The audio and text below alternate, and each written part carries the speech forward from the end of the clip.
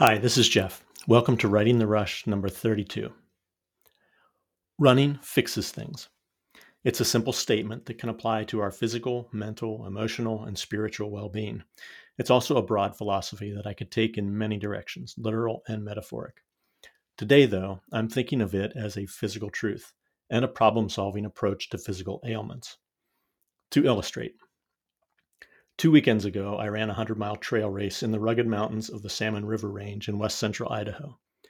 I started the race with two persistent injuries that had been with me for over 2 months: a sore foot from a twisted, pinched landing between rocks that strained a metatarsal, and a flare up of knee tendinitis. In an attempt to be ready for this race despite these issues, I modified my training, lowered my mileage, chose easier surfaces, less climbing, gentler running, all in the interest of giving these injuries a chance to heal. But none of that seemed to help much, and going into the race, I didn't know if my foot or my knee would hold up. They did. And even though the race wasn't one of my best performances, that modified training plan left me underprepared for a race with over 20,000 feet of ascent on fairly technical terrain. I ran well, and neither of those nagging injuries hobbled me. In fact, in the days after the race, when I should have been limping around as a result of the abuse I'd just given myself, I found that both injuries had disappeared. Not just lessened, not slowly fading from notice. They were gone, healed, fixed. I was healthier and more mechanically sound the day after the race than the day before it.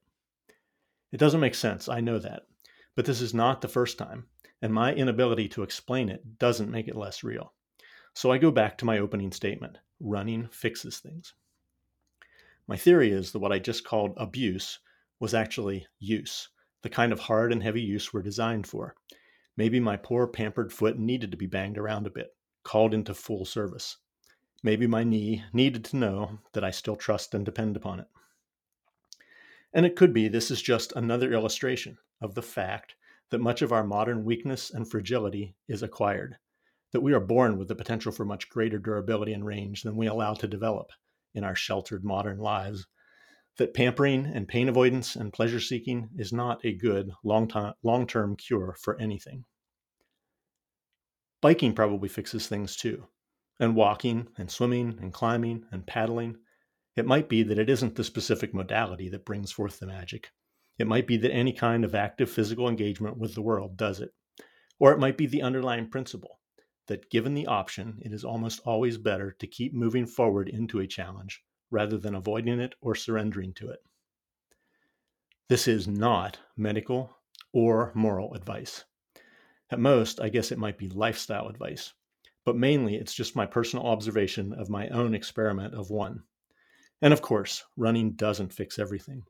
It has at least the potential to make a lot of things better, and it's a pretty good default setting, but I suggest that you should still probably listen to your doctor, though skeptically, and you should still listen closely to your body. Tune into it, consider making accommodations for it. But I also suggest don't forget who's in charge here. It is definitely not your doctor, and it probably shouldn't be your body, or at least not your perception of how your body is feeling in any particular moment. Our bodies have brought us far, helped us earn our spot as apex predators, but it is our minds and our will that make us fully human. Thanks for tuning in, and we'll talk to you next time.